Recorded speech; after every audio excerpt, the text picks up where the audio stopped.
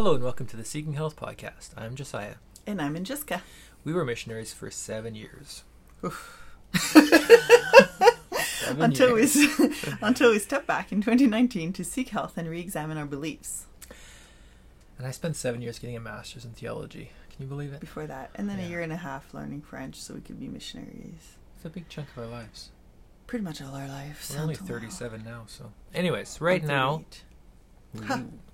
Respect your elder. All right. I am a Christian, but not an evangelical. And I'm an agnostic. And we are deconstructing... and reconstructing... together. Listen to some of our key episodes, such as... Deconstructing Together. Domestic Abuse, I'm a Survivor. The Cult of ATI Part 1 and 2. And Dehumanized by Purity Culture. Join us on our journey as we seek health together. So, in honor of Pride Month, I would like to come out of the closet. It's not really funny that people are put in closet. No, it's not funny. But on a serious note, Seer says he can be with me. Yes. Yeah, I am coming out of the closet as far as saying I am affirming LGBTQ. And it does feel like kind of a big deal. It is an extremely big deal. Well, you're a theologian. And like you said, you just studied for 7 years for your towards your master's, started your doctorate, all in theology. Mm-hmm. It is a big deal. And it's a big deal. I was planning on talking about this later, but it's kind of the issue. Yeah. For evangelicals. Like, that and abortion. Yes, but I would dare say it's more important than abortion. Wow. Although it might be tied, I don't know. But, I mean, we literally were going to a denomination that started based on not affirming LGBTQ. Oh, I forgot about that. Yeah. And I would say pretty much if any of the churches that we went to, if the denomination started affirming LGBTQ, they would have split. Yeah. It's like... Yeah, we were never in any church that would have affirmed it. No. I mean, they didn't even affirm women pastors. No. None of them.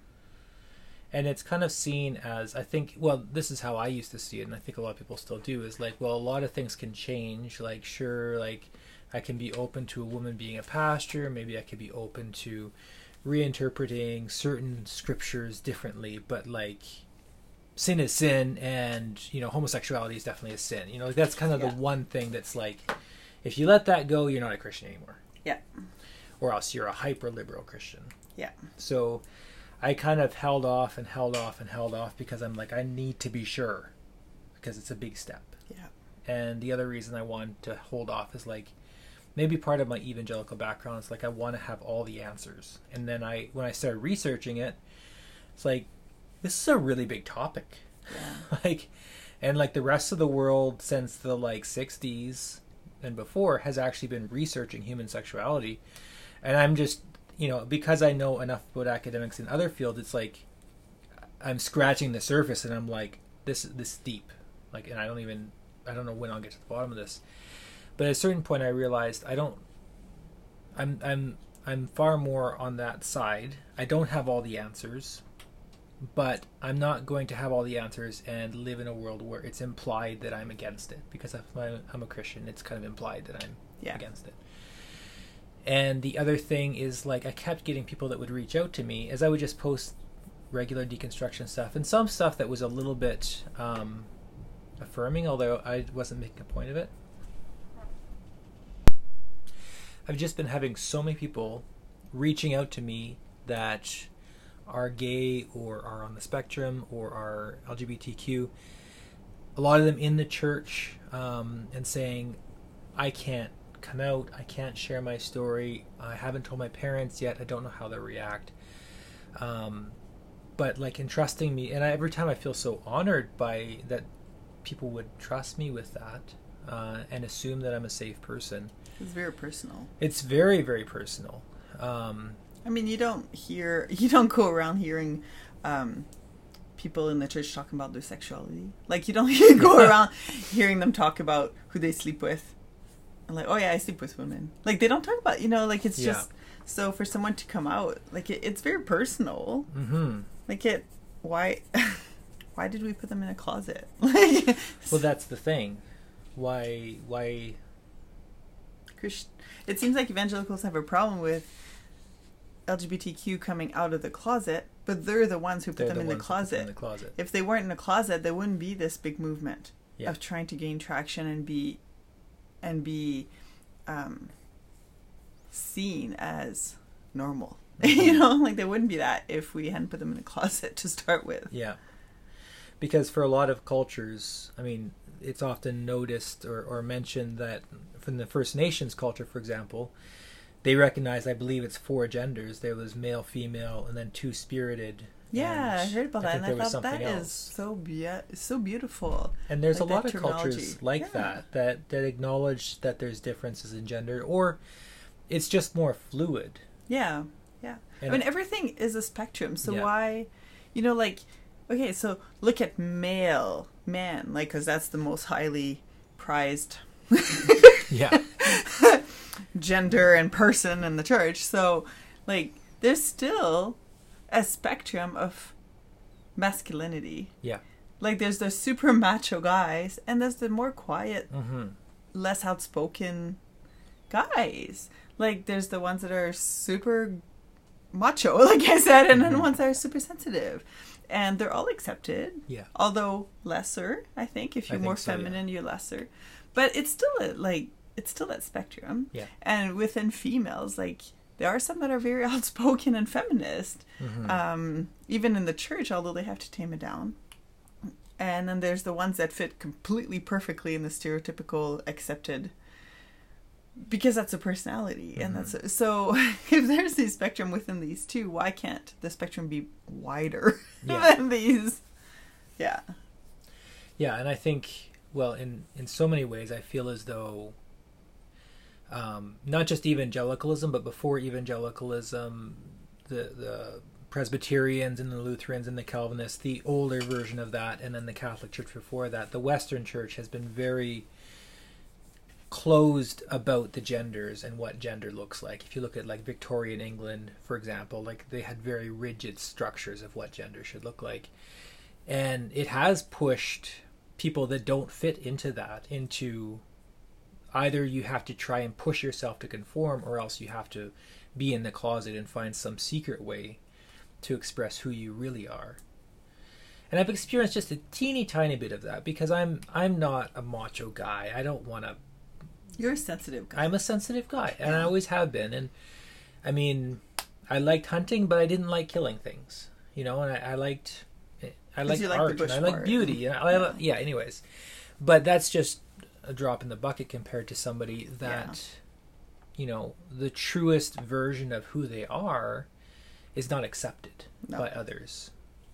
No.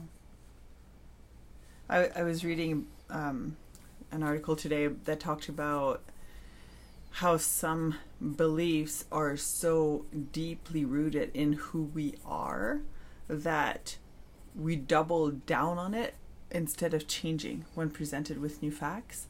So let's say you learn more about, I can't even remember the example that they use, but about gravity. Well, you can adjust your thinking, your belief on what gravity is. You can adjust it and absorb it, and it's not a big deal to your life.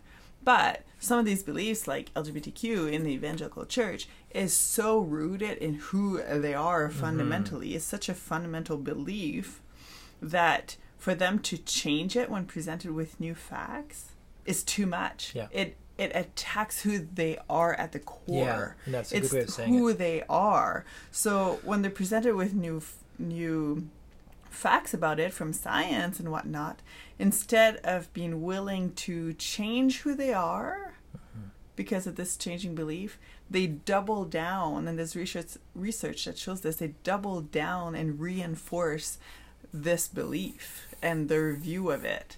And I thought that was fascinating because we are seeing that for sure. I mean, even like, I know we get back to this often, but like Trumpism in the States, like I'm sure some people at some point subconsciously have realized this is not a good guy, but he represents some of their core beliefs. Yeah. So they double down on it and support him way past when they should have.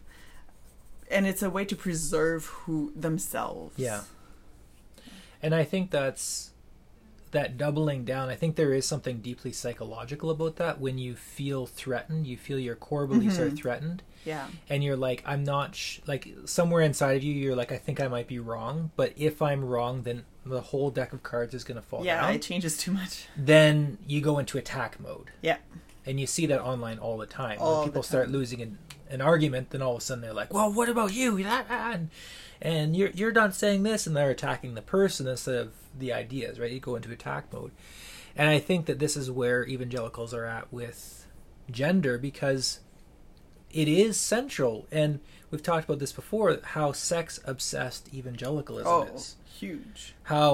Which is strange, because when you grow up in it, it feels like you never talk about sex. But when you leave it, it's like that's all we were focused on all the time. Yeah. Was what other people were doing with their genitals and what, Even once they're married. Even once they're married.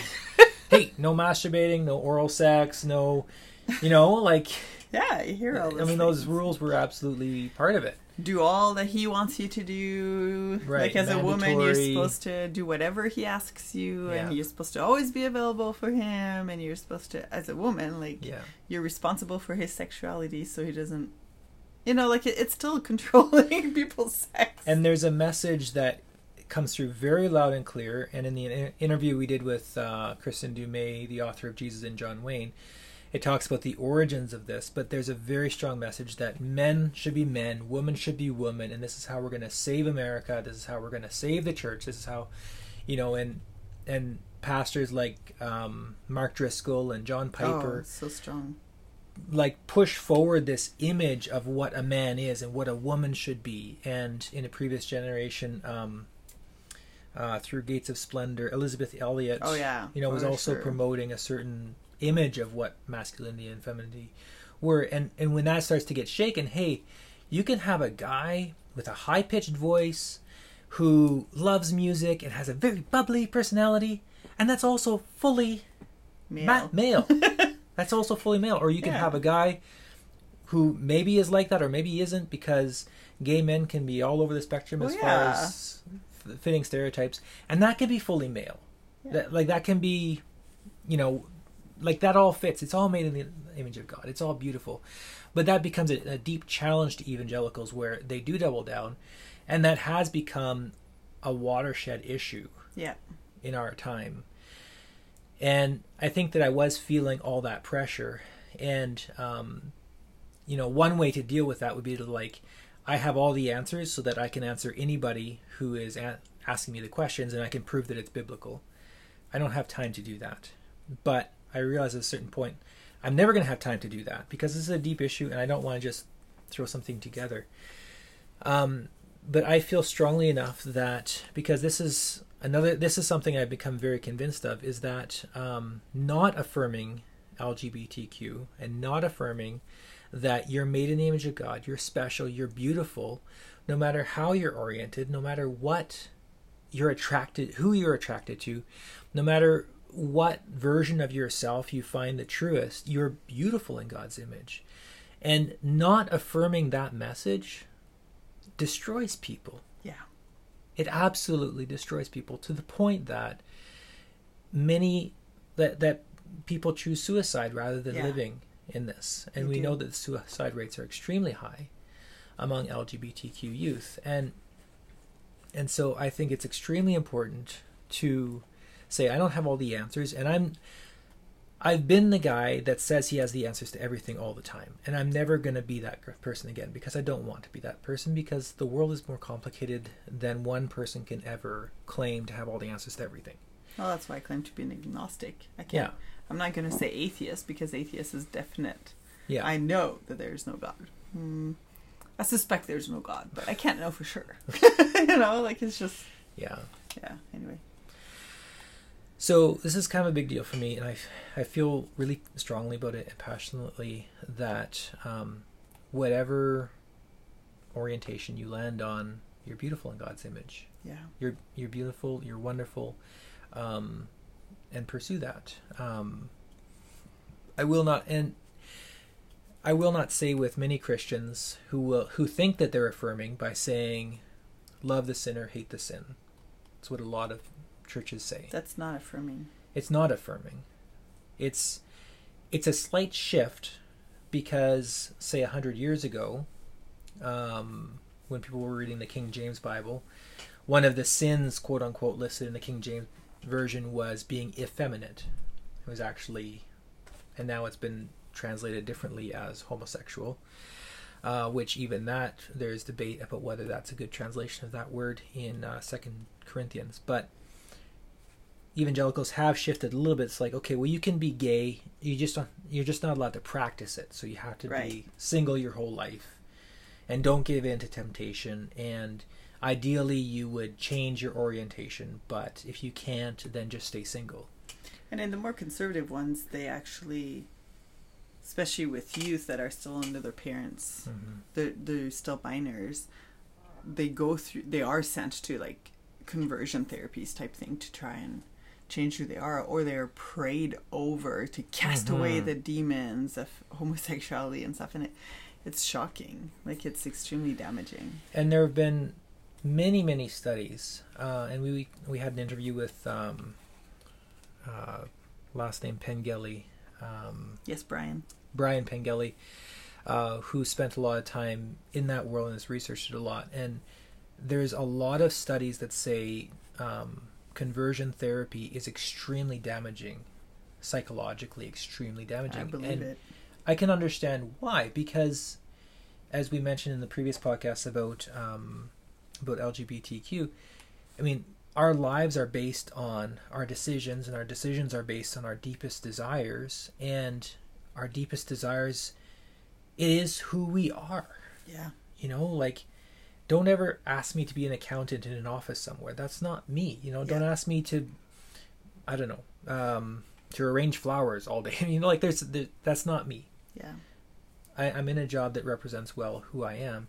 And sexually, you know, I'm a heterosexual guy, you know, and I love being with you. It would be terrible if somebody came along and said, no, you have to live your life with a man.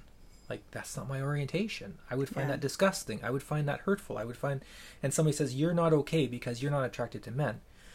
Well, how am I supposed to change that? Yeah. I can fake it. Fake it till you make it. Well, guess what?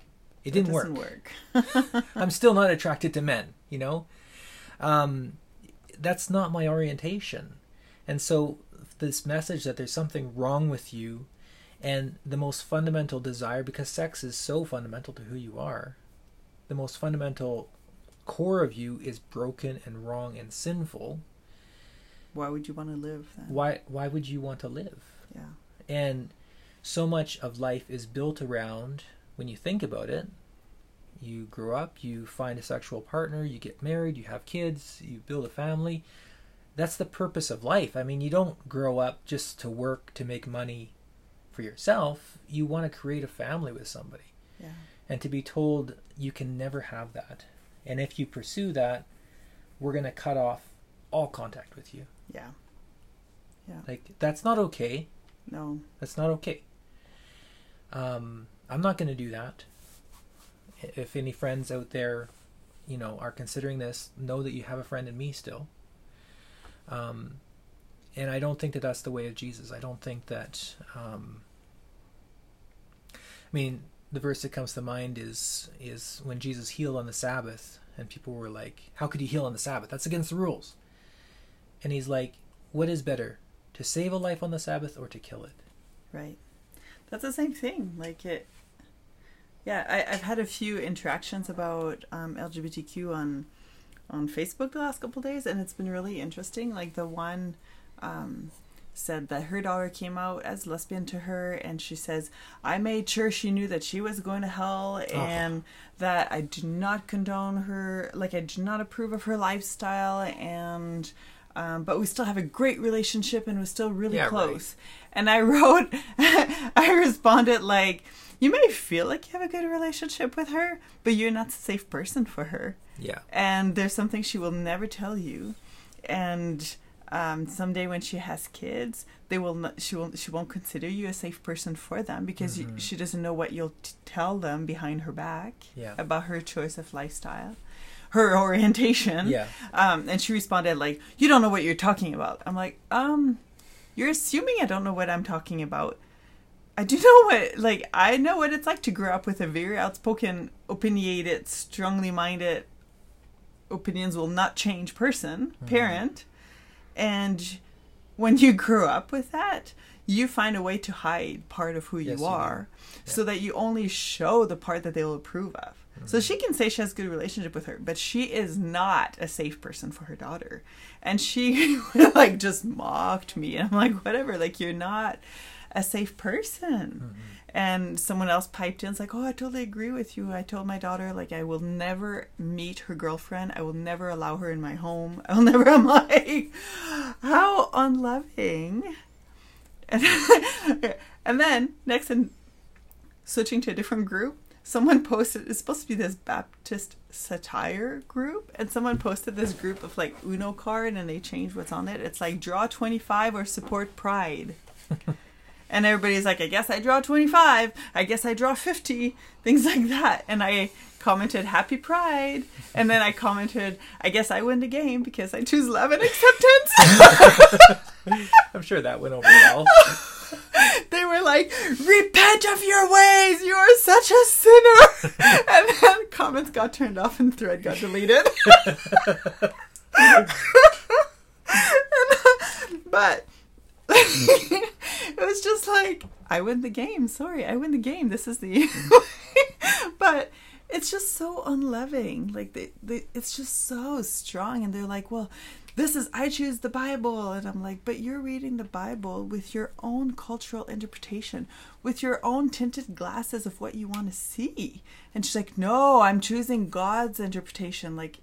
God's word is above culture, and culture is worthless compared to following God." I'm like, exactly. You're using your culture to push it. You can't just in your culture. Otherwise, this is what missionaries did so much, is just send missionaries to places and try to change their culture to make them more Christian. That's just not how it works. It's just fascinating to me to see that, to see it written down by someone that's despite culture, I follow God despite culture, and not even acknowledging that they are interpreting everything through their own culture and their own worldview. And they claim that they don't have that. But it's none of us are able to be completely unbiased in how we see things. We all have tinted glasses. But if we can acknowledge it at least, that's a big step towards it. But if you can't even acknowledge that you're reading the Bible with your own worldview behind it, then something's wrong. You can't argue with that because they can't even see that it's their own tinted glasses, And you wouldn't have to go all the way with that. I mean, that's one of the things they taught us even in our conservative Bible school is you do have your own interpretation, and you need to wrestle with that to try and get back at least to what the original readers would have read. Now, you can play with that too. Well, the original readers would have agreed with me. But at least you begin to understand that you have a culture. Because, when I was 18, I spent 3 months in Papua New Guinea with a mission. Very conservative, probably Baptist mission. Very conservative mission anyway. And I went to a church there that the missionaries settled. And while it still had some of the American feel a little bit, it was extremely different than the churches here. And it's but good thing, because our churches here would not fit in their culture at all over there. So even if there's some influences, at least it's very different. They had upbeat music. It was their style. You'd never have that in Baptist church here in North America. But it's so if you're saying that God's word is the same across the world, or the interpretation, you're missing something, because you're missing some of that richness that can come from culture. And it's just, how boring would it be? And then you even look at how there's different denominations. I mean, that's proof in itself that there's different ways to interpret the Bible. So to be so close-minded in this issue of gender, I think is really it's really frustrating to me. And if I have someone close to me who is very against it and spoken about it, I don't know, like, it would really affect our friendship. Yeah. Because I can't accept that, you know? And I mean, you're sharing a little bit of your story here of coming to grasp with being an ally.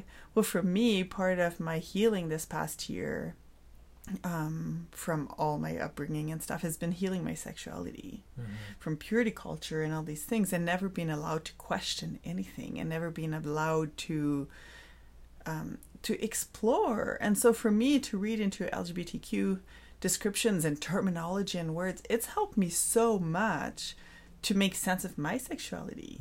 And how great is that? To be able to have words to describe who I am, to have words to describe my sexuality, to describe my orientation, to describe my attraction to others, to describe, like, it's very empowering to acknowledge that. Does it change the fact that I'm a woman married to a man? No. But I can be more secure in myself because I understand. I understand why I don't fit the stereotypical from Christianity. You know, like it helps me understand. I still find it extremely hard to acknowledge that I'm on the spectrum, because I feel like that's not fair to those that are way further in. Like, I know it's all a spectrum, but, like, you know, some people that are very visibly queer or trans, or and their lives are affected each and every day. Mine is not, because I appear extremely normal. You know, but I'm still affected by parts of that spectrum. And it's still who I am. And the fact that I didn't acknowledge it for years, it's not because I left the faith that I'm suddenly part of the spectrum. It's just that I didn't know. I didn't know these descriptions that fit me and have always fit me. I can look back to my teens and they fit me. And they explain so much. I mean, they explain why I was such a perfect purity culture person. Because I'm ace. Like, it's just, I'm not. And let me maybe modify something you said. It's not that these categories affected you, it's that the purity culture and the restrictive teachings on gender affected you, because all this time, you know, this is who you are, but what you're told is a perfect wife gives her husband joyfully sex, you know, whenever he desires it, and all these ideas of what it means to be a woman. That doesn't fit most people. It doesn't fit most men. It doesn't fit most women. It fits a few, and they probably end up being pastors, and then they can teach everybody the outspoken ones. You know, this is how it's supposed to be, because this is how it works for me. Because I'm so satisfied in this method. Don't ask my wife, though, because she can't teach, so you can't ask her anyways. Exactly. But yeah, so I just think it's interesting to, like, just because sometimes people leave the church and then come out of the closet in a way, and we always feel like it's a sign of their rebellion against God, but it's really a sign of them finding themselves and finding healing from being told what they're supposed to feel. And now finally being able to put words to it and express it. I mean, we teach our 5-year-old has a lot of big feelings, and he needs more words to describe them, because otherwise he just uses, like, stupid all the time, or these days maniac. I don't know where that came from. Maniac. I don't know where it came from, but it's always these words because he has such strong feelings. I'm like, I need to teach him more words to express his feelings so that he can express more, like, just in a better way what he feels. Well, it's the same thing with LGBTQ. Like, why is we call it the alphabet, or like they call it alphabet mafia or something. But it's like, why are we keeping adding letters to it? It's because it gives names. It gives words to people to help them understand who they are. Why is that so evil? And another way of putting it is, why were we so restrictive in the first place? Like, one way of seeing it is, okay, there's 63 new genders, or whatever the number is. I did a quick Google search before this. the numbers change depending who's counting. And sometimes evangelicals will be like, oh, you can't even make up your mind. There's so many. Well, another way of seeing that is there's 63 different ways of saying your stereotype does not apply to me. Yeah. And if you're going to be that specific about what it means to express yourself sexually, if I'm going to be that specific, I'm going to have to create a new gender, because right. that doesn't Yeah. that doesn't apply to me. That's a great way to put it. Like, if we had just right from the start allowed people to just be who they are, Yeah. then we wouldn't have all this. We So you might be, you know, if you're an evangelical listening to this, you're like, I'm It's so your against fault. it all. It's your fault. I honestly think there's something there. Yeah. It's taking the specificity, you know, and then applying it to modern science and what it actually means to be human and people's own experiences. Yeah. And, you know, it's diverse. Like, you put the target on yourself. Like, here you go, I'm persecuted. Yeah. Something I did want to talk about before we wrap up is just this sense of how dirty homosexuality is made to be. Mm. And just this sense, and I talked a little bit about this in the previous podcast, but just this it's sinful, it's dirty, it's bad. And I think something that's clicked for me is, for one thing, the reason why it feels so dirty and so bad, and why it's taught as being so dirty and bad, is because the whole world right now, especially within evangelicalism, but in the West in general, is seen through the lens of men, straight white men. They're the ones that write the books. They're the ones, and that's shifting now, of course, in the last But couple not decades, a whole lot but yet. not a whole lot. We're still in a patriarchy. We're still in a world, and if you read the Bible, it's very much written from a male perspective. Oh, it's all men. Evangelical churches are explicit about the fact that only men can teach, and Yeah. if you look at who's actually writing the book, it's white American men. And so if you're a straight white American man, of course homosexuality seems gross to you because you're not oriented that way. Right. So that kind of clicked for me. It's like, well, of course it feels icky if you're not oriented that way. But what if you're on the other side of that and you're actually oriented towards being attracted to men as a man? For you, that exact same ickiness is felt towards sex with a woman. Yeah. Yeah. So it's like, take a minute to step into somebody else's life and see the world through their lens and actually listen to them. This is what people are saying is, I'm attracted to men. This is what I desire. This is my orientation. Just believe them. Instead of saying, well, I'm not attracted that way. That sounds gross, therefore it is gross, therefore it's sinful. Turn the perspective around. You know, I like to imagine an apple. I remember a year and a half ago, one of my sons cut a slice out of an apple, but then he put it back in and turned it around, and that apple looked whole. But then if you looked at it from a different perspective, it was completely different. There was a big piece missing. And I think of that image so much. It's like you just sometimes just need to turn around, look the other side, walk around, see another perspective, completely different story. And like, I just can't get behind how, like, sexuality is super intimate. It's super personal. Like, it's so deep. Like, you cannot force someone to have sex that they cannot handle. Like, that's rape. You know, why is rape talked about? Why is it rape? Yeah. It's because someone didn't want this. Yeah. Someone was not attracted to this person, and someone did not have a choice. Yeah. So if we're forcing a gay man to get married to a woman and have sex with her, that's gross. Like, that's horrible. That's kind of a version of rape. Yeah. Like, because you're forcing them to do that if they want to go to heaven.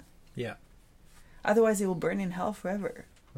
Those are the threats. Yeah. Like, it's horrible.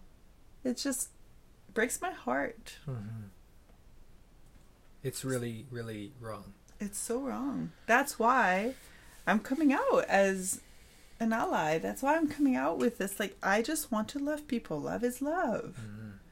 Just, why can't we do that? And it just drives me crazy when people who claim that God died for everyone in the world and loves all the world and we want to be more like Jesus, like, Just, they can't love the person in front of them. No. They can't love their own child. Yeah. Their flesh and blood. Because they don't agree with with their orientation. Mm-hmm. That just flip this perspective. Look at it from the other side and see how painful that is. And see why people would go and commit suicide because of this. Like, I mean, the hypocrites in Jesus' day, they chose religion over people. There you go. That's what Jesus confronted them on over and over and over. You choose your religion. You're out there in the garden counting 1, 2, 3, 4, 5, 6, 7, 8, 9. Oh, this one's for God.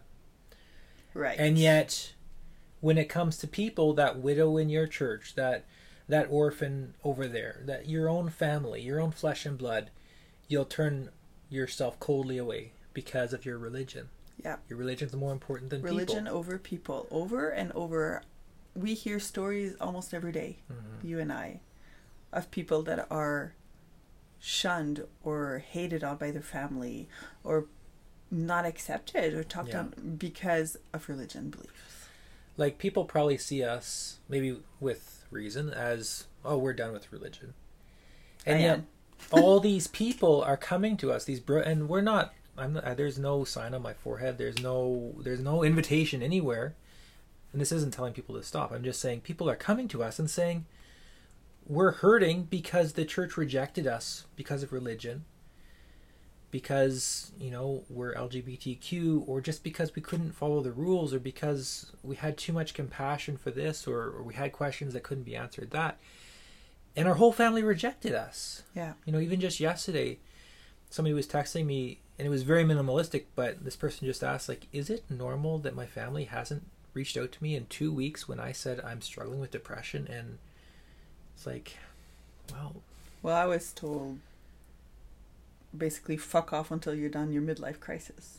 I'm like, if you see me struggling with life, shouldn't you want to reach out to me? You're my flesh and blood. Yeah. You're my sister, and this is what you tell me? How is this living? And I know it's hard if you're an evangelical, or if you're somebody that religion is everything. You're a missionary, you're a pastor. There's going to be a price for you to say, I support. Even if you just say, I don't agree, but I fully support that this is the right decision for him. Or, I don't understand, but this is right for my daughter. You would lose your job. You would lose your friends. There'd be a price. I mean, a lot of our changing But beliefs. What is more important? The hurting person in front of you, or your career, your reputation, your religion? Yeah. What is more important? Yeah. Sorry, I cut you off. What were you going to say? No, it's okay. I was cutting you off. Just like this reason why so many of our beliefs are changing this past year, it's because we left missions.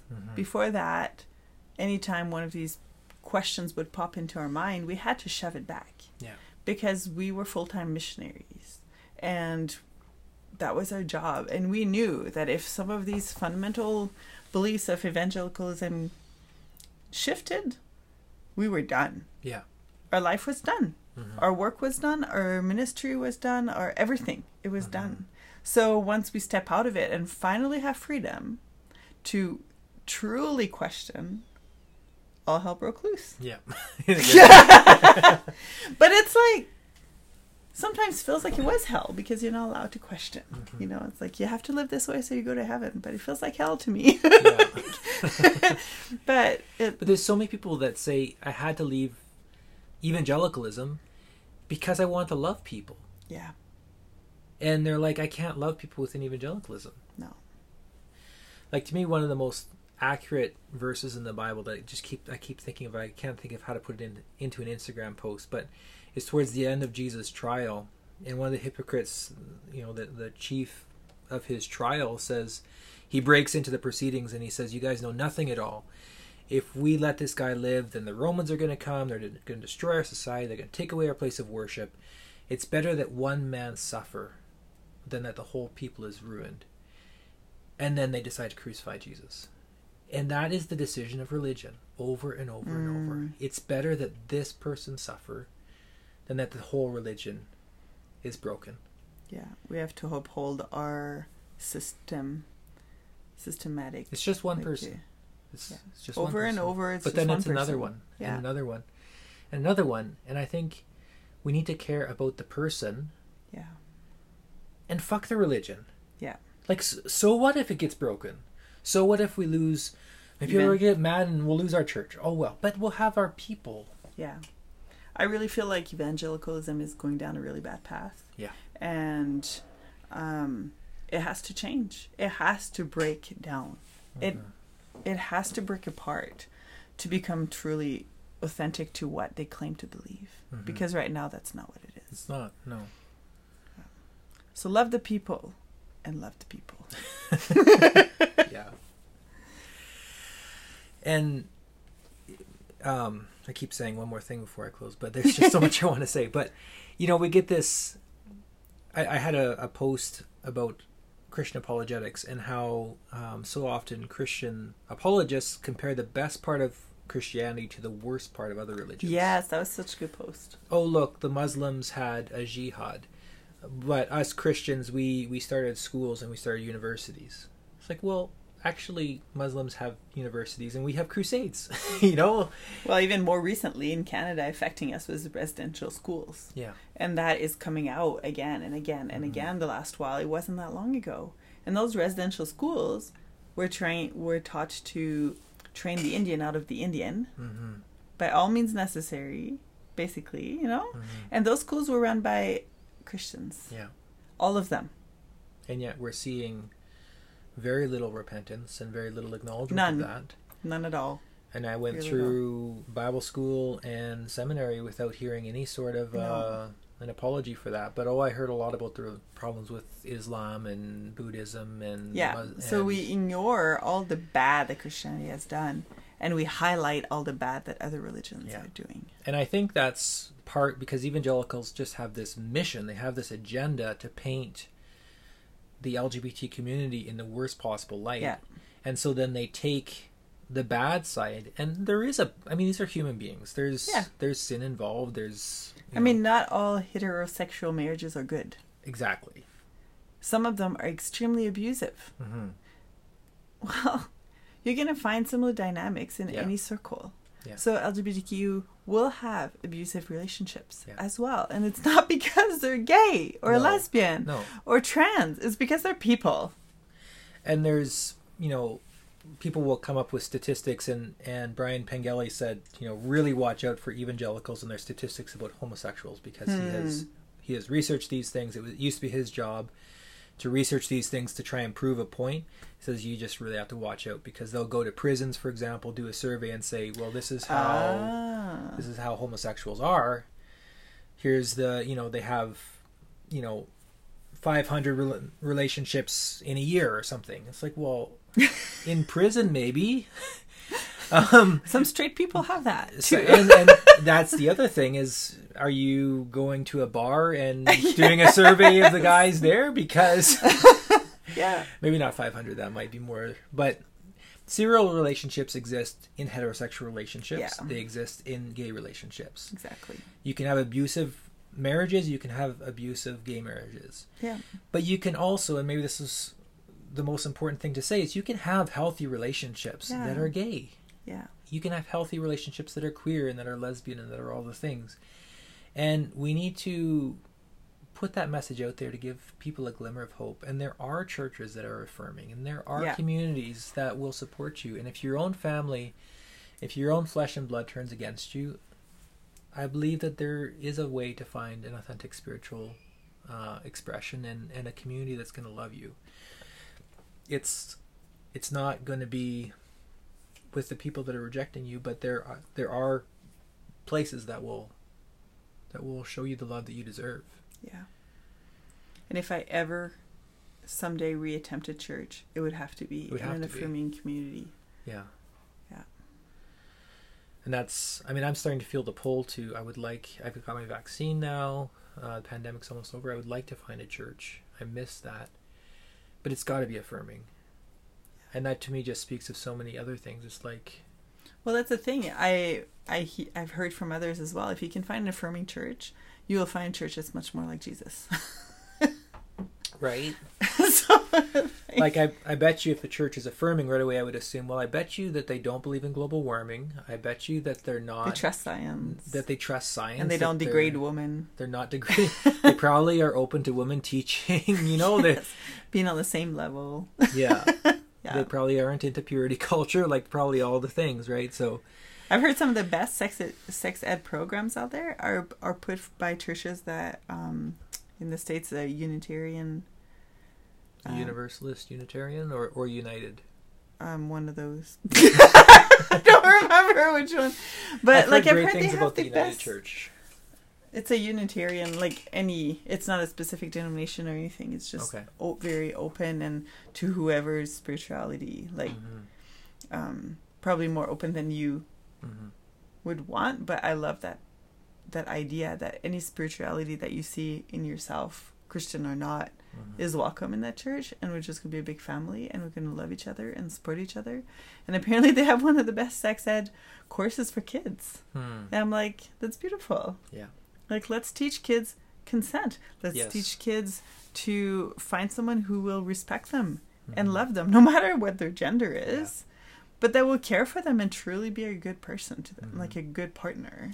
And let's expose kids to other ways of being. Yeah. Instead of only... And I used to be so opposed to this because I used to think that gayness could kind of like rub off on people. Right. I no longer think that's how it works. You saw it in a movie. Oh no, my kid is not gay. Yeah, I don't think that's how it works. I've heard my daughter play with our son, like the 7 and 5-year-old. She heard it at school about how some families have 2 moms and some families have 2 dads, and it was no big deal to her. It was just like, oh, okay, yeah, that's just how it is. Yeah. And then her and her brother were playing, and she's like, I'll be the mom, and he's like, but I don't want to be the dad. All right, well, you can be the mom too. All right. So they just, it was no big deal. Yeah. It's like we teach our kids the slant we want them to have. Yeah. And you know, if it sticks, it sticks, and if it doesn't, it doesn't, and you can figure it out, and we'll affirm you along the way instead of having this closet experience and feeling like if I come out of the closet, my parents will reject me and kick me out of the house, and I'll be disowned. And but we need to affirm that and show kids that there is such a thing as healthy relationships, because there are healthy relationships, and we know people that beautiful relationships, and they've been 10 years, 20 years together, and they have kids and all the things, and it's beautiful. And they're gay or lesbian. And they're gay or lesbian. You know, it's just this message that evangelicals create and project that, all gays are represented by, you know, this or that. Yeah. Well, I think we could go on forever, but I think we should wrap this one up. Do we have kids? I think they're watching a movie. Yeah. It's a movie with LGBTQ. There aren't many of those. I hope so. Yeah, right. You can't watch any of the Disney ones if you're evangelical. All right, well, thanks for listening to our LGBTQ, and happy Pride, everyone.